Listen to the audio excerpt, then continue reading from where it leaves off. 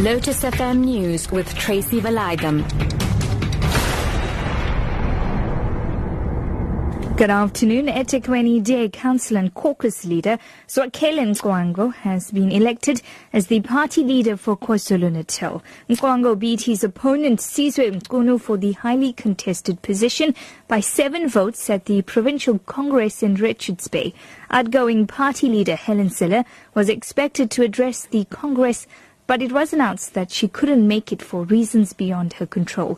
The new KwaZulu Natal DA leader and eThekwini councillor Zwakele Mncwango says his election as provincial leader was a demonstration that there is democracy in the DA. Mncwango was elected by 143 votes, defeating former provincial leader eThekwini by a narrow margin of 5 votes. Mncwango explains. This has actually proven that there is democracy in the DA. It was a very tight contestation, but I'm grateful that I'm taking a baton from such a leader with credibility. I can say I've learned a lot from eThekwini. We've been close for so many years, and he's one of leaders that I've learned from. The government of Nepal has declared a state of emergency in areas affected by an earthquake which has already killed more than 800 people and appealed to the international community for humanitarian assistance. Scores more people have also been killed in Bangladesh and India.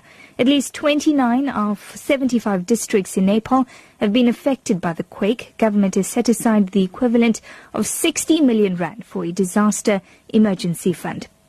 Hundreds of foreign nationals being housed at Isipingo camp on the Durban south coast have gone on hunger strike after one of the refugees was seriously injured after allegedly being pistol whipped by a police officer last night. Police spokesperson say the foreign nationals, Daniel Junea, says a scuffle broke out between police officers and the foreign nationals when municipality officials tried to take down one of the tents people were sleeping in. The camp is currently being occupied by close to 400 foreign nationals who were left displaced after xenophobic violence erupted in Durban townships during the past couple of weeks. Service delivery issues came under the spotlight today when Minister in the Presidency, Jeff Radebe, visited residents near Mbombela in Mpumalanga.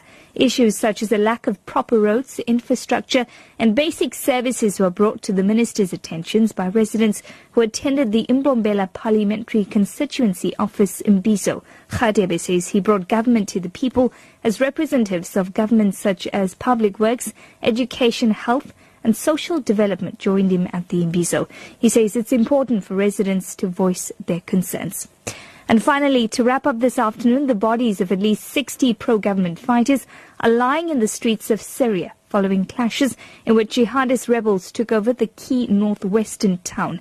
It was the last major town under government control in Idlib province, and correspondents say it could make militants a route into the heartland of the ruling elite's power. The BBC's Sebastian Usher has more.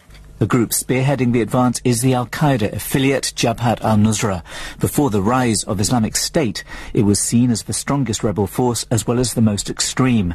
If the rebels can drive government forces out of the province, it could give them a route into the heartland of the president's dynastic power, Latakia. The coastal province, which is the core of the Alawite minority to which the Assads belong, has so far remained largely untouched by the war. Your top story this hour, eThekwini DA councillor and caucus leader Zwakele Mncwango has been elected as the party's leader for KwaZulu Natal. For Lotus FM News, I'm TRACY VALAYDHAM. I'll be back with more news at 5.